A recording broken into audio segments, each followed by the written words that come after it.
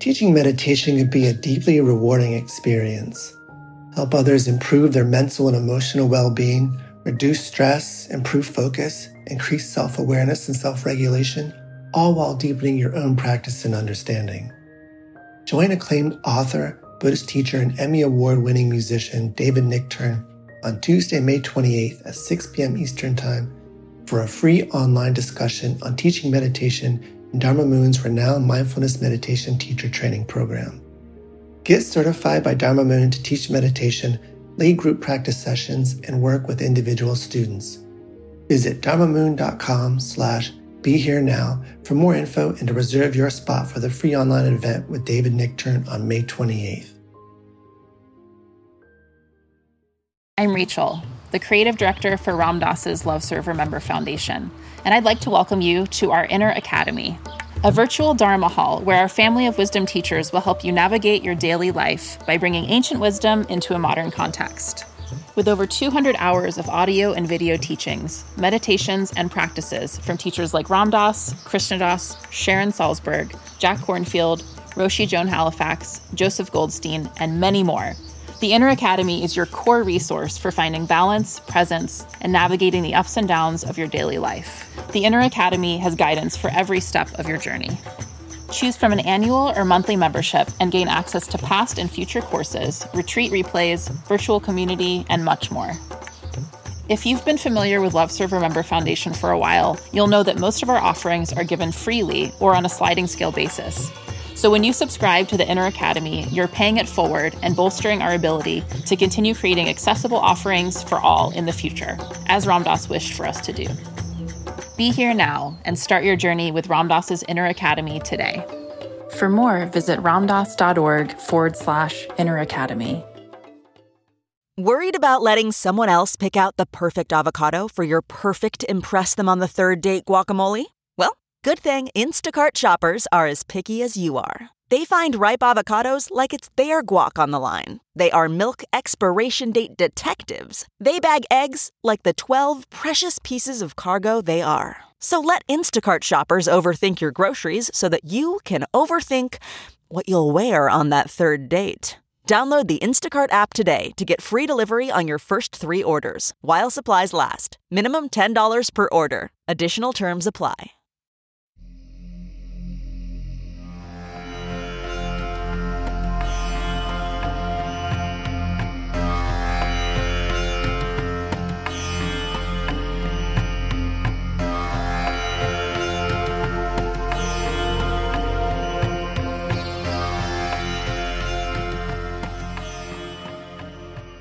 Welcome to the Sharon Salzberg Metta Hour. This podcast is a reflection of Sharon's very clear and profound vision of the heart-mind path. If you are interested in supporting Sharon's podcast, please go to BeHereNowNetwork.com/Sharon. We are. How's the weather out there? Is it nice? All right. I'll try to talk fast so we can get out there and do some loving kindness. First, Roshi, thank you so much for this morning. It was really fantastic and very special, I think, and all the different levels and domains that you covered. So thank you. And I wanted to go back to basics, sort of. Excuse me. You're welcome. Oh, that was so brave. Thank you. Oh, good.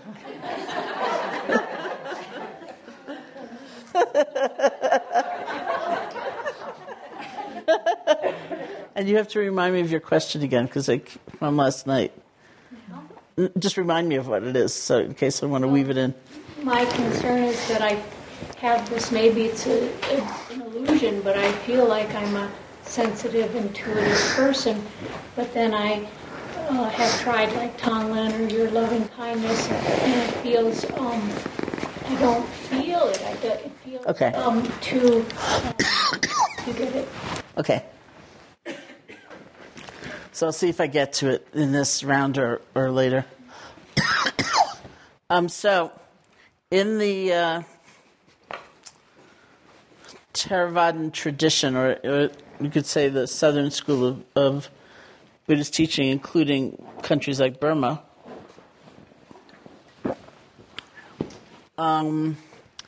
there is a path to liberation that's spoken about. And the word path for us tends to convey something really linear.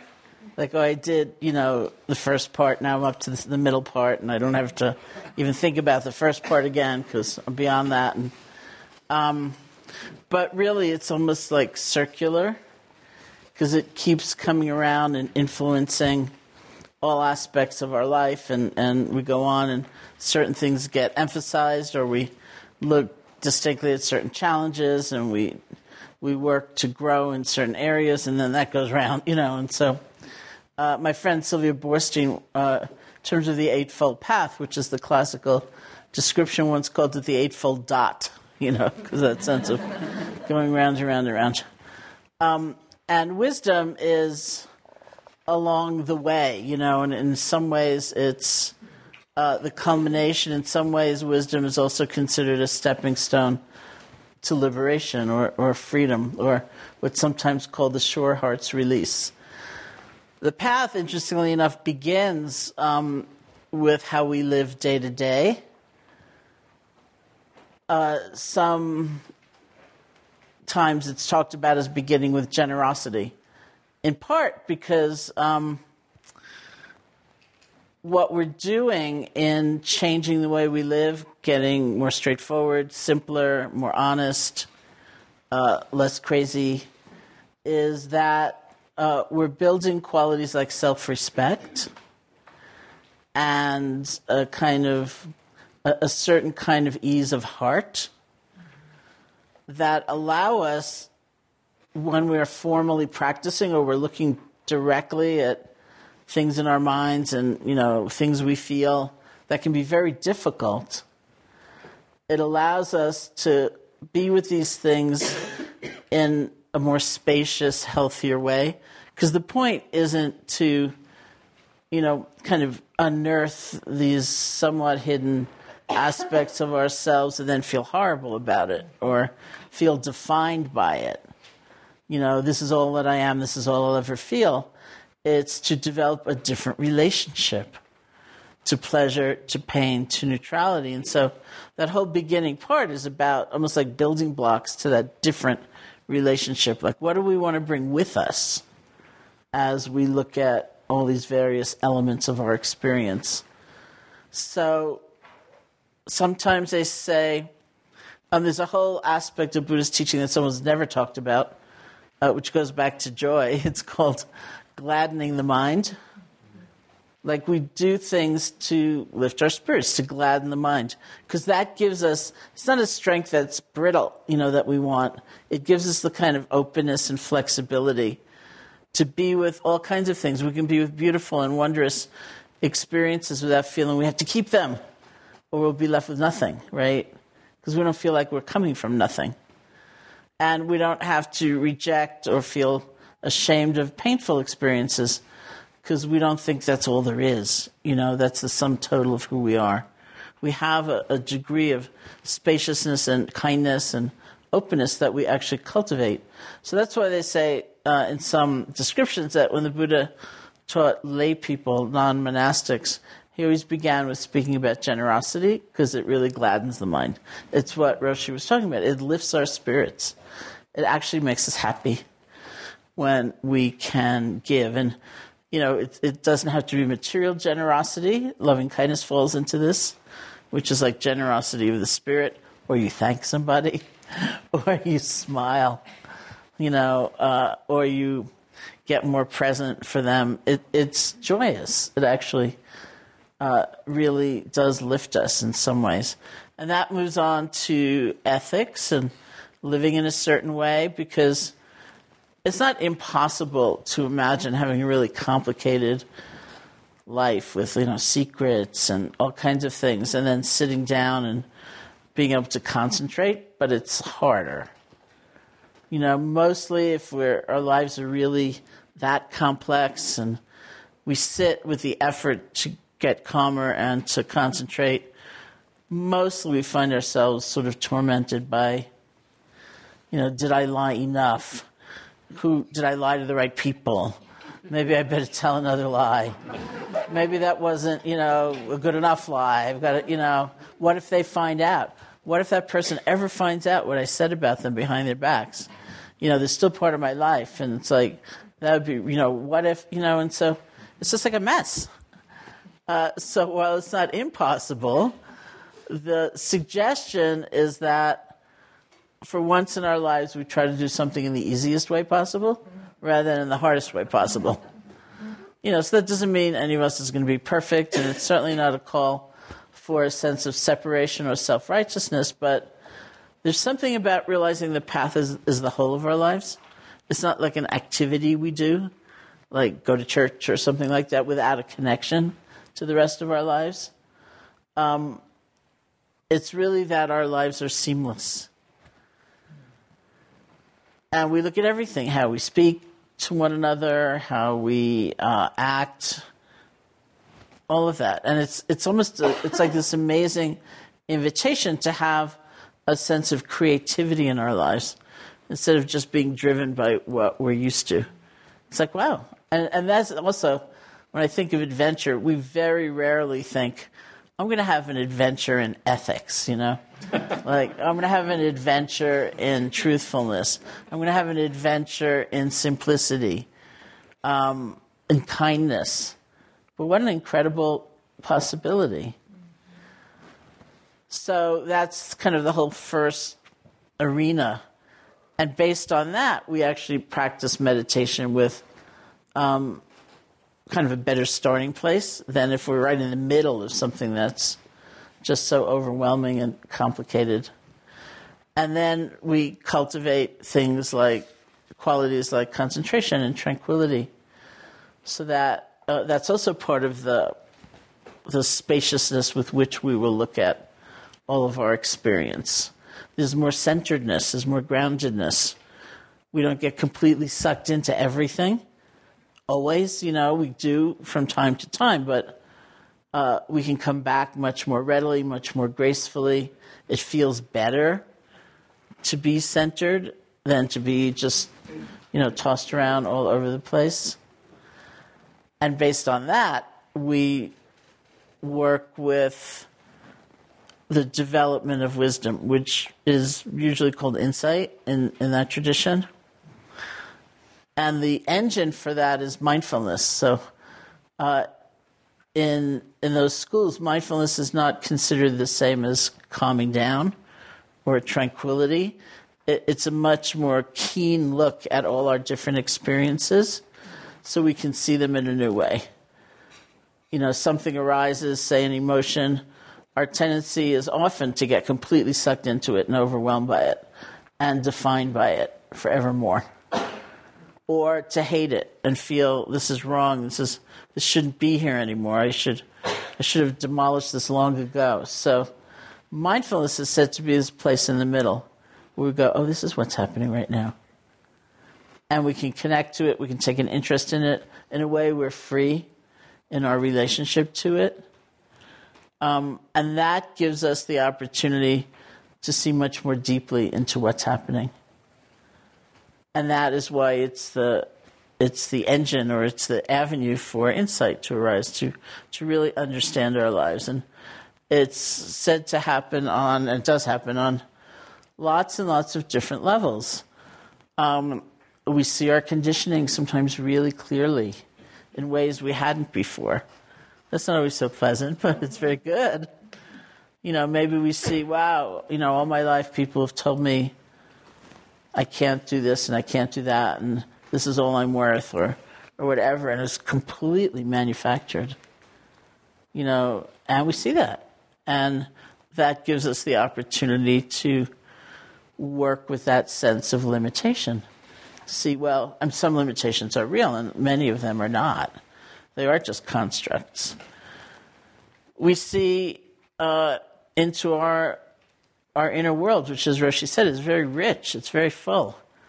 Wow, I didn't know. I could feel this much looking at a leaf, or I didn't realize I was still angry 25 years later.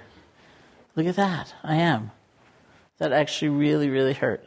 Or I didn't realize that when I did that, it would somehow still resonate inside of me. We sometimes do a kind of moral inventory, and we think, whoa, I don't even remember doing it, in an ordinary day, but here it is. We see into the nature of our own way of approaching things, or kind of the own personal emotional landscape that we reside in. So, for example, I've often talked about looking at my own fear. And so looking at it means not falling into, I'm such a frightened person, I will be forever. Or, I can't believe I'm still so afraid. I've been meditating for 45 years. Or, no one could possibly understand what I'm feeling. It's more a sense of like, what is this? What's happening? So usually the first suggestion is that, what do you feel in your body? How does it reflect it in your body? Because that brings us right into the moment. And then we kind of watch the fear movie, which can be very interesting. All these feelings tend to be very complex. There's more than one thing going on. And to really understand what's happening, we need a kind of more comprehensive look. So I've looked at fear a lot, and one of the things I've seen very clearly is that despite the common adage, of people saying we're afraid of the unknown, that I'm actually not that afraid of the unknown. I get really afraid when I think I do know, and it's going to be really bad.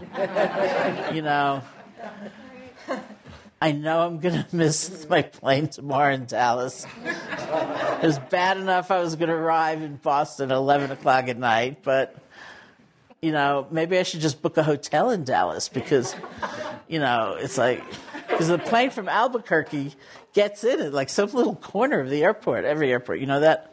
And then you want to get on like a bigger plane that goes to another city, you've got to go across the universe practically to get there. And then it's just like in my bag, it's not going to get there. That's when I get afraid. It's the stories I tell myself and believing them.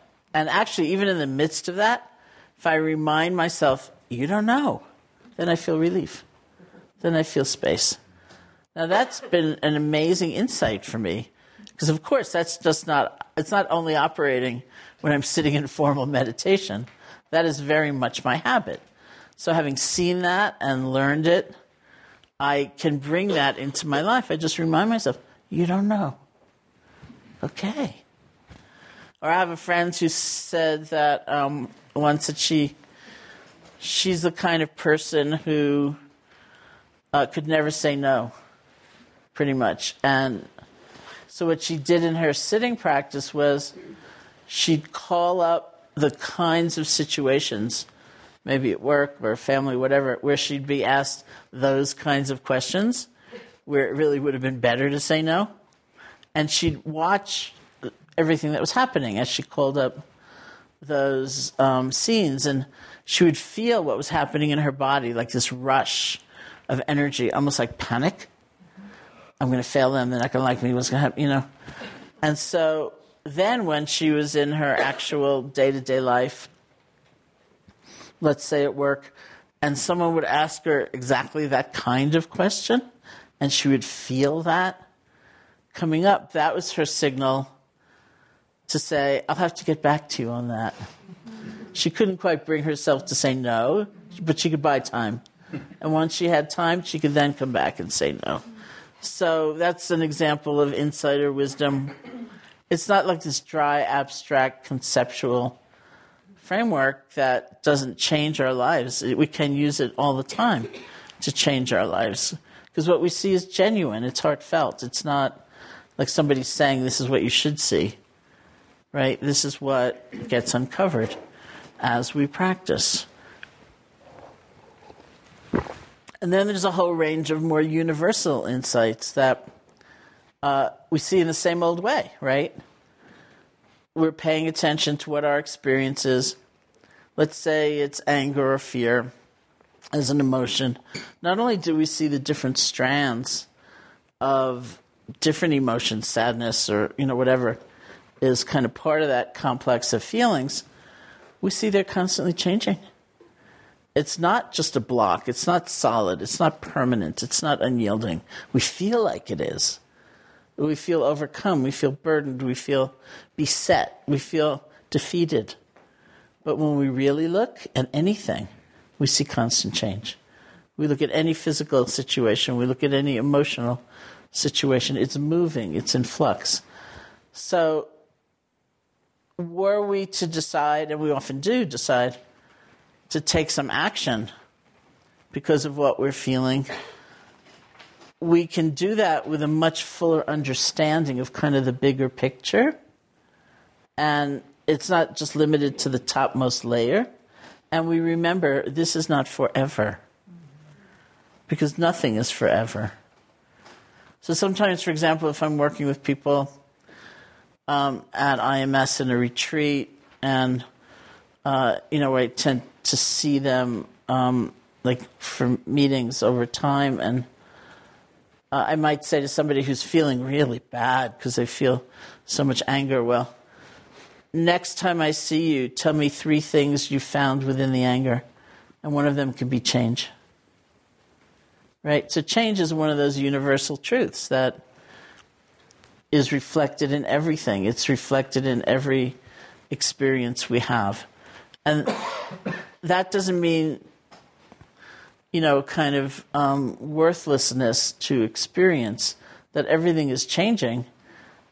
First of all, change has different sides. It's also beginnings and openings and doors opening and possibility. And then it's the truth that everything is fleeting. It is vanishing all of the time. And that isn't always the most desirable notion, but it's true. And if it's true, it's better to see it than not see it, because so much in this society and so much in this world is really designed to try to offer us totems against change. Let's pretend, right? This will make you happy forever. If you only held on tighter, you'd be in charge, right? If we see it, then we can get in harmony with it. And even though there is certainly kind of the bittersweet nature of letting go, it's true. And there's such a rightness to being aligned with the truth that it is its own kind of upliftment right there.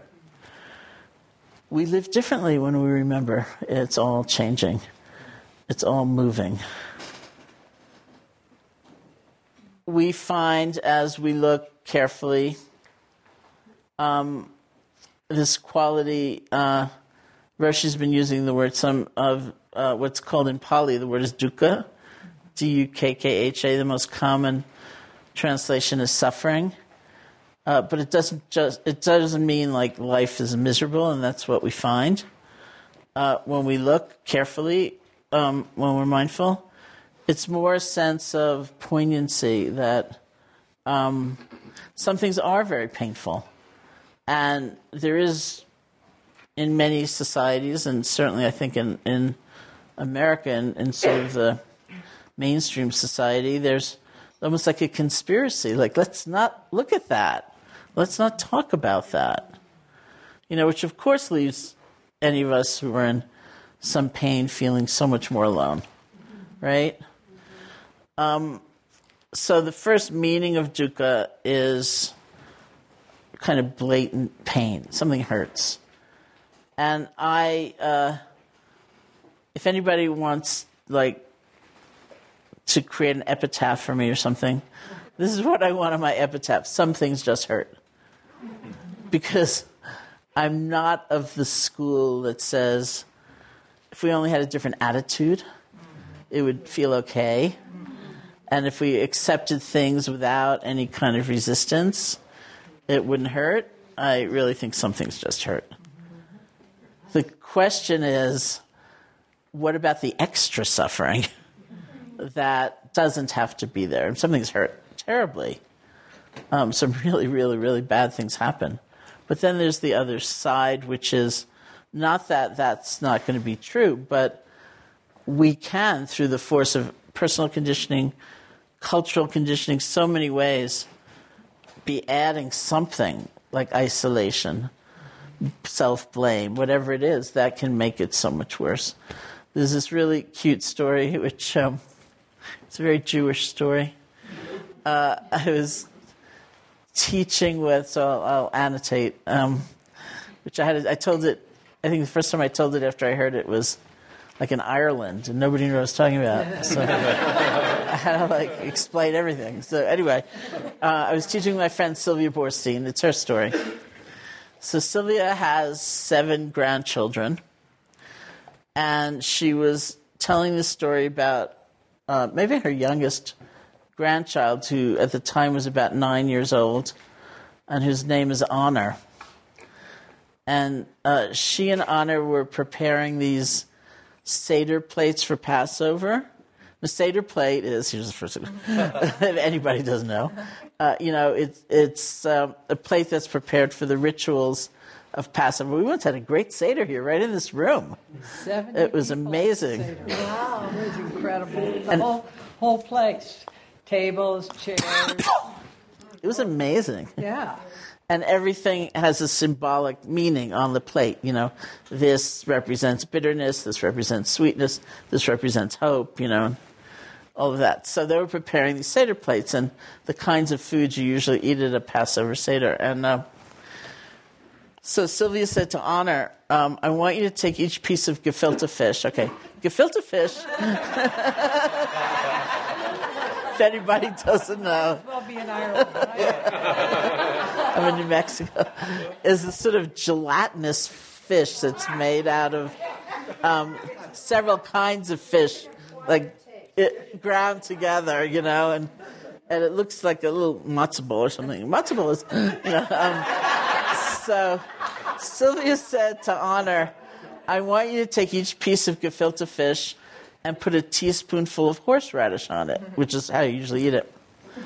So Honor said, I never realized before you could take something truly terrible and make it even worse.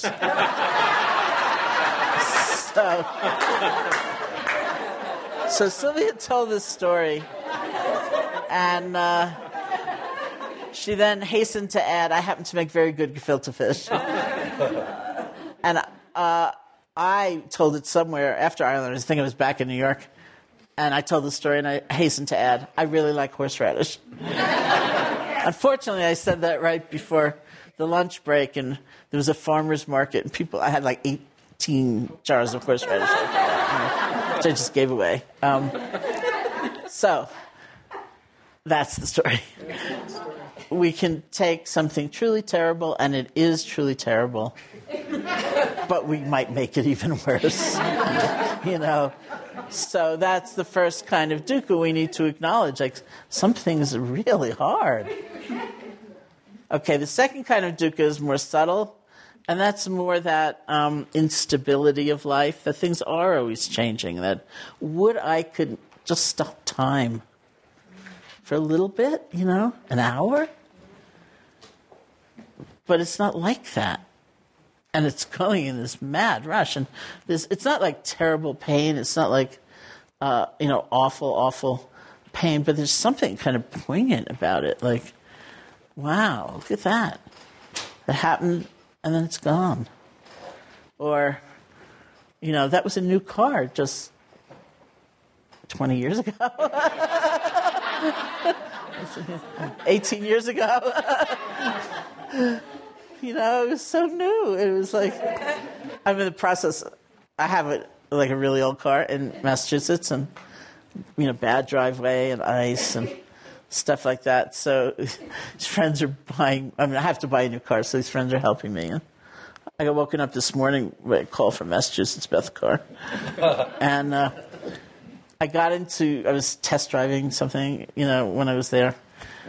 And I realized I don't even know how to turn on a car now. Like, they don't have keys. And like, I sat in this car and it was like, and the salesman kept saying, step on the brake or something like that. And I was like, why? You know, like, what's that going to do? Like, you know, I'm totally at a loss. And then I'm not used to like a little screen in the front, you know, so like if I want to see what's going on behind me, I turn around. And like, I don't know how you drive, like, you know, it's all weird. Like, what happened to time and life and me feeling confident about, you know, like, it's a kind of dukkha, really, you know. It's not terrible pain, but it's like, whoa, like, this is going too fast. This is like too much, you know? So wish me luck. And then the third kind of dukkha is much more subtle than that. It's kind of like the dukkha of conditionality. Nothing happens apart from causes and conditions coming together to make it happen. So if you want dinner, you can't just say, poof, there's dinner. You need money to buy food. Maybe you need a job to get the money, or you need to be near a source of food, and you need to have the means to cook it, or someone has to cook it for you. And then, like, all these conditions have to come together for us to have a meal. So, again, it's not like horrible suffering, but it's kind of like the very subtle burdensomeness of life. So that's one example. A more maybe provocative and interesting example is, what if you have a friend who's really suffering? And you know, not just because you're nosy, but you're actually accurate. You know what they need to do to feel better, and you cannot make it so. Life is not about a poof, right? All these conditions have to come together for something to arise. So that's the reality of our lives, right? So this is a part of what we see as that kind of universal level of truth, of wisdom. You know, to see this as wisdom. Because it's also, all of these are what we share. You know, it's not just me. This is part of what we share, and it's part of how we learn to relate to one another and care about one another, because we're all living in this same sort of larger reality. And then the third aspect is, you know, some schools call it selflessness or emptiness. This was the question last night, like, well, who am I, like, to be offering loving kindness, and who am I offering it to, and what's actually going on here? So these are, you know, this is not that, this is kind of difficult to describe, actually. It's not that our individual selves disappear, but we understand that on another level, we are part of an interlinked network of existence. It's like if you look at a tree, as I'm doing right now, you can see it as just that individual tree. It seems very separate from everything else. Or you can look at the tree and realize on another level, you can consider the soil, which is nourishing it, and everything that affects the quality of that soil, and the rain, which falls upon that soil, and everything that affects the quality of the rain, and the sunlight and the moonlight and the quality of the air. And you look at that tree and you realize it's part of a network. It doesn't exist separate from that, right? And so kind of both are true in different levels, but the level in which it's a network brings us to that vast sense of interconnection, right? It's not that there's nothing within us, or there's not that there's no self at all in an individual sense. And people always ask that. Well, if there's no self, how am I going to walk out of the room? And the answer is, if you walked into the room, you can walk out of the room. Because it's not like there's something in there we're going to destroy or dismantle. The idea is we don't quite see things on every level accurately, right? And so what we're challenging is a kind of ignorance or limitation of view or fixation. Or somebody once said, that's like 1 billion people ask this question, my favorite form of it, I think, was when somebody kind of randomly pointed to someone else in the room and said, well, if there's no self, how come she's not paying my taxes? You know, it's not like it's a soup, really, and that we don't have a distinct life, and we do. But on another level, we are all part of this vast network of connection, just like looking at that tree. We don't exist independent, in charge, solid, unchanging. There's no part of us that way, right? So it's not like there's this little secret self in there that's in charge. So it's difficult to understand. It's enormously liberating because it could sound very bleak, but it's actually what frees us in the end from the feeling that we need to be in control, that this construct of self and other and us and them is so real. When we actually look, it's much more of a sense of we. So sometimes I tell this story quoting my friend Bob Thurman. He just uses this image. He said, imagine you're in a subway and these Martians come and they zap the subway car so that those of you who are in the subway car are going to be together forever. And he says, what do? You know, if somebody's hungry, you feed them. If somebody's freaking out, you try to calm them down. Not because you necessarily like them, but because you're going to be together forever. Our lives have something to do with one another. We exist in this kind of interconnected network. What happens over there doesn't nicely stay over there. It comes out over here. And what we do, it matters because it continually is rippling out. So, you know, science shows us this, economics shows us this, environmental consciousness certainly shows us this, that epidemiology shows us this. We live in this interconnected world. And that's really the other side of emptiness or selflessness, not blankness or nihilism, but this kind of infinite set of connections. So they say in my tradition that we also have kind of personality types where one of these characteristics may, or at different times at any rate, one of them may like ignite us more than others and may really be a vehicle for us more than the others. And that also perhaps is why we maybe choose different schools or different approaches, because some of them are very much not excluding the other two, but very much evocative of one. So my first teacher, as I said, was S.N. Goenka, and he was all about impermanence. He just talked about impermanence all the time. And that was good, because that was the more obvious. I personally was all about dukkha, and I knew it. You know, I knew it so deeply. And so it was when I was with a teacher, or even, you know, with Goenka, when it was the conversation shifted to that, then I just felt, oh yeah, I really get that. Whereas anatta, that last one, which is like selflessness or emptiness, I didn't understand at all. In contrast to this friend of mine who told me that the first time he heard people talk about kind of lack of a separate, in-control, solid self, he said he so knew it was true. He said this thrill went through his body, and it was like, he said the hairs on his body just stood up. And I said to him, boy, the first time I heard that, I thought, what are they talking about? I have no idea.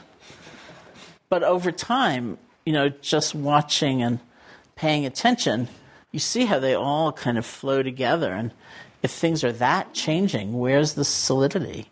Where's the substantiality? And, you know, it's just like, it happens, but not because it's contrived or because you're thinking, I've been practicing this long, I should have had an insight or whatever. It just happens. And sometimes you don't even have the words for it. You don't even know what happened. But our worldview shifts and our understanding shifts. And so when we have insights which are continual, then our lives change, right? So back to behavior, back to the beginning. you really deeply know how changing everything is, you still get a new car, but it's really not the end of the world if they don't have the color you asked for, which they didn't. You know, I was like, okay. You know, it's been a long time since I had to buy a car, so it's a very interesting thing.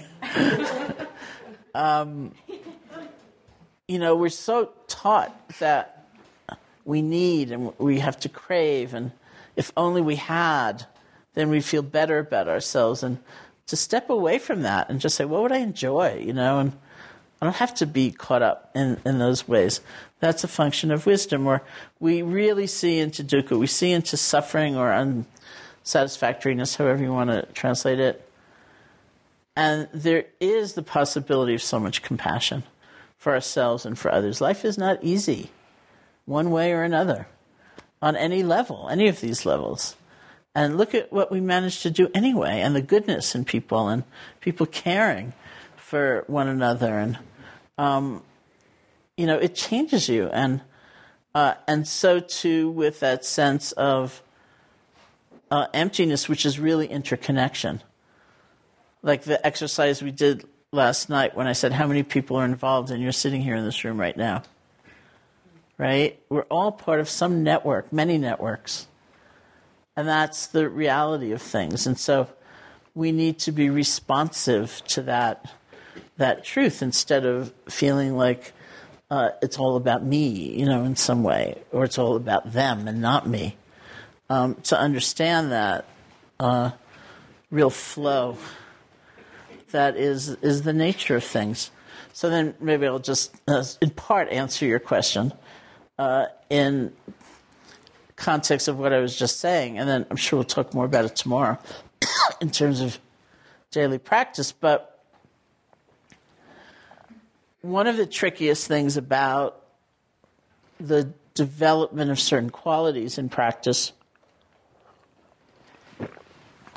is that they tend to very rarely reveal themselves in practice.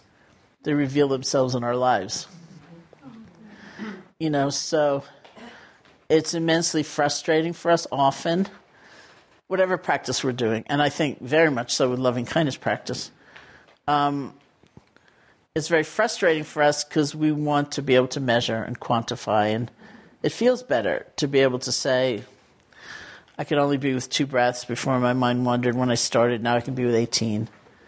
You know, or I felt this particular thing when I was doing loving kindness practice. Is very rarely like that, actually.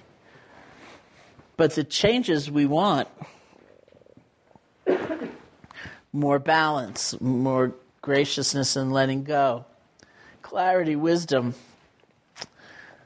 they reveal themselves in our lives, which is where we want them. Right? Very few people practice meditation to be a great meditator. We practice to have a different life. And so when somebody's like at the very beginning of practice and they say to me, you know, I tried it and I don't think it did anything. I know the feeling, you know, but I say, okay, here's a recommendation. Try it for a period of time that feels you can do, you know, because you can't tell from like once, you know. Let's say you're going to try it every day for a month, which is a reasonable commitment, if that feels like a reasonable commitment to you. Then at the end of the month, you do want to assess or evaluate. But the place you want to look to see if it's worth pursuing is your life.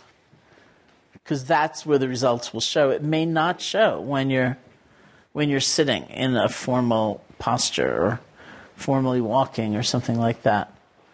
So you have to remind yourself that that's the arena in which to, and it's, you know, how am I when I make a mistake? How do I speak to myself?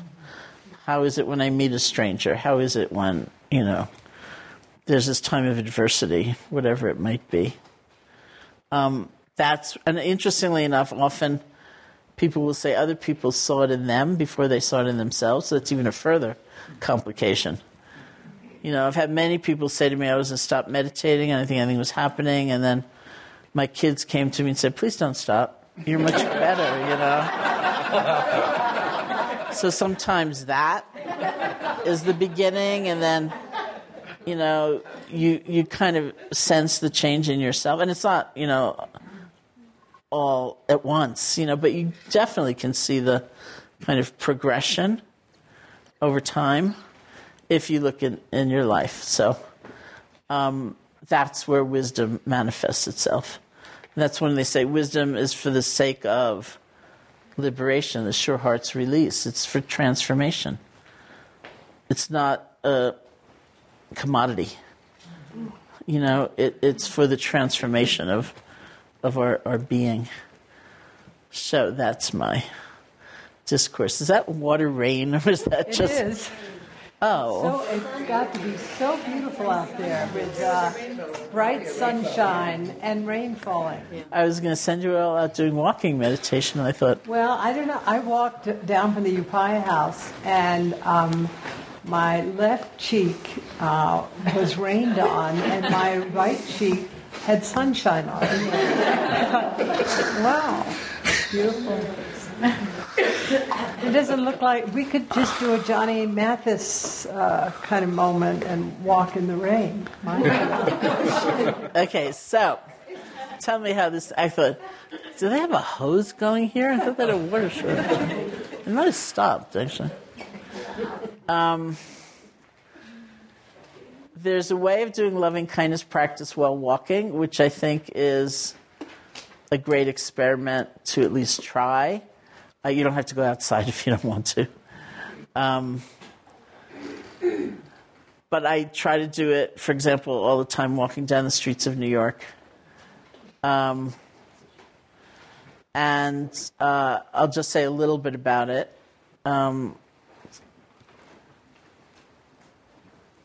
As we walk in a normal pace, as we always say in Barre, Massachusetts, because we have neighbors and stuff, we say, look normal.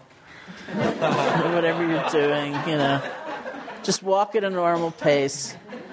And even as you're aware of everything around you and who's going by and stuff, you can have a very light awareness on the silent repetition of loving kindness phrases. So there are many, many ways of doing this. The way I like to do it, and usually in walking it's just like 2 phrases, so you can match it with your steps.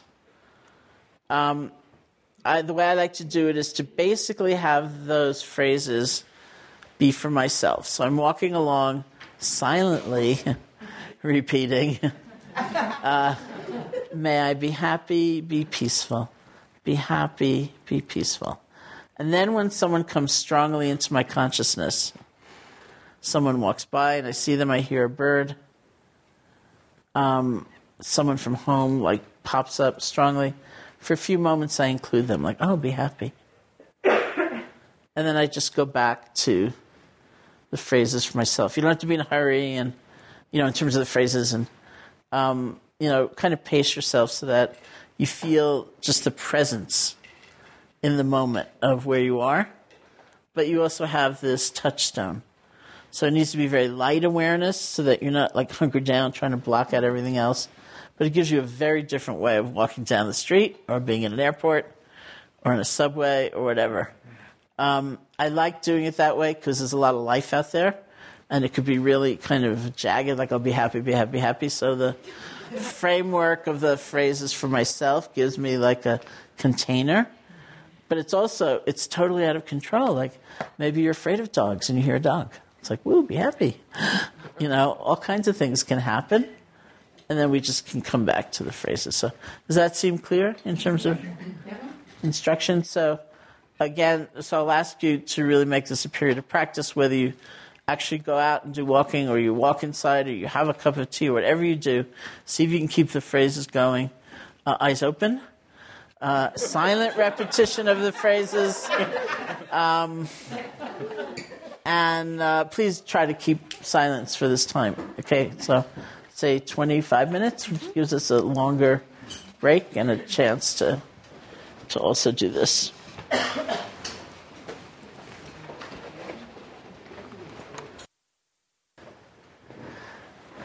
So I'd like to lead a loving kindness sitting now. And then tonight we'll have, more time for discussion and so on. So of those 4 qualities, loving kindness, compassion, sympathetic joy, and equanimity, there are ways of doing kind of different practices for each one. If you wish, they're very similar in that they each use phrases, and the phrases change depending on which quality you're trying to evoke. But more commonly, we take one vehicle, like the vehicle of loving kindness, and we practice all 4 throughout the one vehicle. So we say equanimity is always there. Equanimity has to be there, or that's like saying wisdom's not there. And if wisdom isn't there, or balance isn't there, then loving kindness isn't actually loving kindness. It becomes what one of my friends once called loving kindness with an edge. Like, may you be happy by, let's see, Wednesday. Maybe I can give you till Thursday, but I have like a long list of people to make happy, and you may be at the top of the list now, and speaking of lists, here's your list of things you need to change, right? Remember, this is supposed to be a practice of generosity. It's generosity of the spirit, and that means a freely given gift, like may you be happy. Not like may you be happy and thank me, and, right? So it's that freely given gift. That's what equanimity allows by its presence, even if unspoken presence. That's what it allows. And depending on who the recipient of the loving kindness is, it could become a compassion meditation. It could become a sympathetic joy meditation, even using the loving kindness phrases. So if you choose a friend, for example, who's really struggling, it becomes a compassion meditation as you are offering, may you be happy, may you be peaceful, or whatever your phrases happen to be. If you choose a friend who's doing really well right now, it becomes like a sympathetic joy meditation, even using the same phrases. So that's what we're going to do in this sitting, okay? Once again, you can sit comfortably, and you can begin with the offering of loving kindness to yourself. Just gently repeating whatever phrases you may use. 3 or 4 phrases like, may I be safe, be happy, be healthy, live with ease, or whatever your phrases are. Just gather your attention behind one phrase at a time. You don't need to struggle to have like a super special feeling. The power of the practice really is in that complete, wholehearted presence. And then when your attention wanders, it's okay. See if you can gently let go and come back.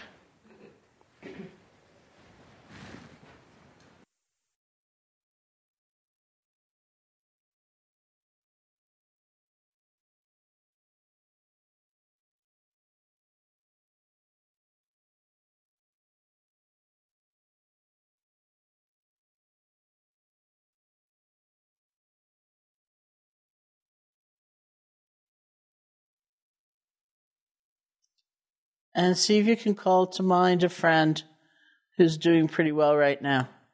They may not be perfectly happy, but at least in some arena of life, they're enjoying success or good fortune.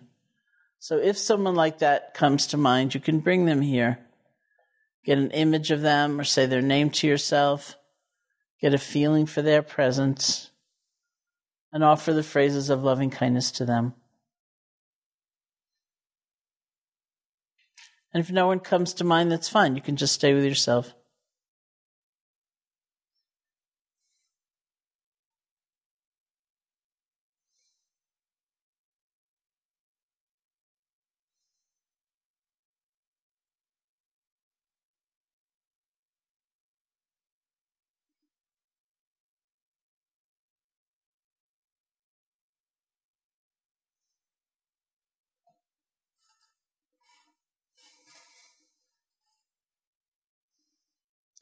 And a friend who's not doing so well right now, who's struggling in some way. If you think of someone, bring them here and offer the phrases of loving kindness to them.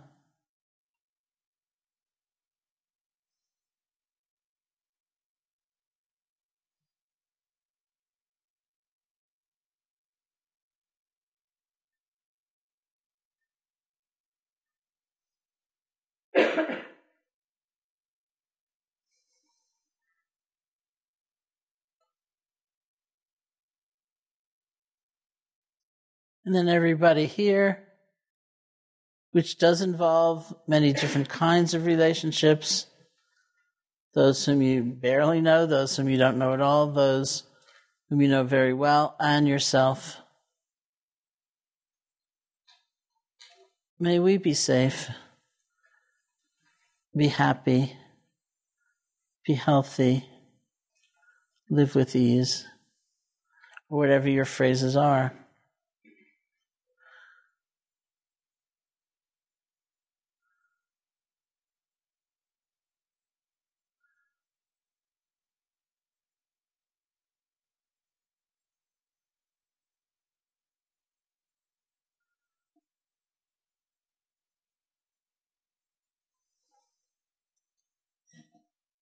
And then all beings everywhere.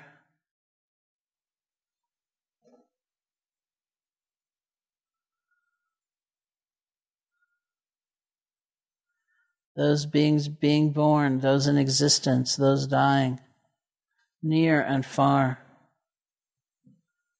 known to us and unknown to us. May all beings be safe, be happy, be healthy, live with ease.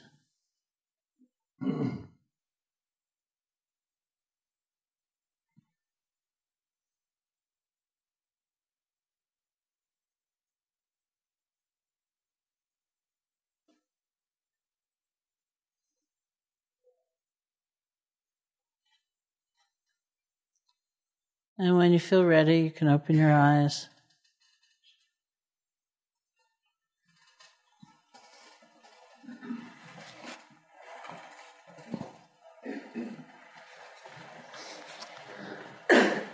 So thank you